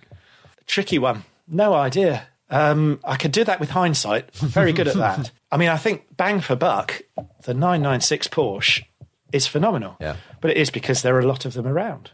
The MX-5 to the Boxster to the 996 is an amazing chain of competent, fun, usable cars. Difficult to say. I always say, it's obviously at its right value now, and that's why it's not higher. And then 6 weeks later, it's gone higher, and I go, oh, yeah, I was right, but I had no conviction. Yeah. You could have said it, again, with hindsight, the Quattro, that was about 2 years ago, that was half the price it is now, and I was thinking, that looks a bit undervalued, Yeah. Double the price in Germany and all that. Yeah, that sort of, yeah. There's loads of cars in that sort of category, but they're coming up now. They're getting to that point where they're not cheap anymore, or not. They're not that they were ever cheap, but just less. And you had a R32 GTR, fabulous, iconic car, and you were thinking, yeah, but there's a lot of them around, and there's some nice unmodified ones for late teens, and you blink, and they're in the 30s. Yeah, and I think I fully believe those cars will keep going up because exactly like my generation, the sort of PlayStation generation. Those were all there. They were absolutely the cars. Right, final question. Most interesting car to you at the moment? I'm wondering if I start referring to previous answers almost. You could do. Because I've rattled off a few crazy things. And I like them for being interesting, for being a bit crazy. I'll tell you what we did have that was barking and interesting but crazy. A few months ago, we had a little... It was a Messerschmitt, but it wasn't one of those Messerschmitt bubble car of the 1950s, but it wasn't. It was actually a modernised version, and apparently there was some chap in the 90s who made the glass fibre kit, and then he put it on some motorbike bits, some Triumph or something 1990s motorbike bits. So again, you could call it an early resto mod. And it was this proper little thing, and if you know about these things, they've got what looks like a fighter pilot Messerschmitt canopy and all that, and it was a slam dunk for the original item, but done in glass fibre and possibly a bit more reliable and a bit faster. Interesting, yes, but it had like a cart, steering like a cart. So you literally breathed on it, and it had gone in a different way. When you realise that you are 2 foot high to a grasshopper, knee high to a grasshopper, sorry, and you are right next door to a bloody great lorry on a motorway, will they be overtaking you? In the 1950s, that didn't happen, but this, I mean, it's interesting and it's mad, but you kind of feel there's almost certain death involved. Yes. And you'd rather not have death when you're having a car. But interesting and fantastic, but, yeah, the world is it's like, hey, look, if you only potter down to the pub in it, it'd be lovely, great fun, but very interesting. And never go on a motorway. Yes, cried out loud. You know, there have been cars in, and you're kind of going, there's quite a lot of possible death involved in this one, I suspect. Yeah. And good to look at, good to know the story of, but I'm not so keen for death. Yeah, that didn't come with it. And people go like, oh yeah, but it's fine. I'm like, until it's not. Yeah, good luck. The world was a different place when it was built or originally designed. Well, someone was smoking too much. But that was a very cool looking thing, that Messerschmitt bubble car job. Yeah. Oh, absolutely. Absolutely. Mad. Well, thanks very much for coming on the podcast. Absolute pleasure, Sam. Absolute pleasure. And for those listeners that haven't noticed, The Market is actually the main sponsor for the Car Chat podcast. But I think it's probably because I like what you guys do. You like what we do. And I absolutely have to say, without the sponsorship of The Market at the moment, there probably would be no podcast. It just there we go. It doesn't stack up. So I'm very grateful for you guys sponsoring. I'm so glad that we're keeping you out of living in cardboard boxes. Exactly.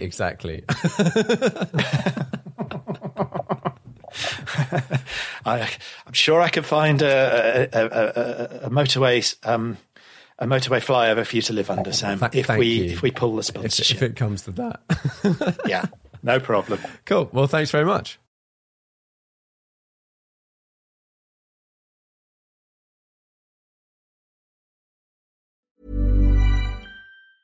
Hey, it's Danny Pellegrino from Everything Iconic. Ready to upgrade your style game without blowing your budget? Check out Quince. They've got all the good stuff, shirts and polos, activewear, and fine leather goods, all at 50 to 80% less than other high-end brands. And the best part? They're all about safe, ethical, and responsible manufacturing. Get that luxury vibe without the luxury price tag. Hit up quince.com/upgrade for free shipping and 365-day returns on your next order. That's quince.com/upgrade. Hi, I'm Daniel, founder of Pretty Litter. Cats and cat owners deserve better than any old-fashioned litter. That's why I teamed up with scientists and veterinarians to create Pretty Litter. Its innovative crystal formula has superior odor control and weighs up to 80% less than clay litter. Pretty Litter even monitors health by changing colors to help detect early signs of potential illness. It's the world's smartest kitty litter. Go to prettylitter.com and use code ACAST for 20% off your first order and a free cat toy. Terms and conditions apply. See site for details. Imagine the softest sheets you've ever felt. Now imagine them getting even softer over time. That's what you'll feel with Boll & Branch's organic cotton sheets. In a recent customer survey, 96% replied that Boll & Branch sheets get softer with every wash. Start getting your best night's sleep in these sheets that get softer and softer for years to come. Try their sheets with a 30-night guarantee. Plus, get 15% off your first order at bollandbranch.com. Code BUTTERY. Exclusions apply. See site for details.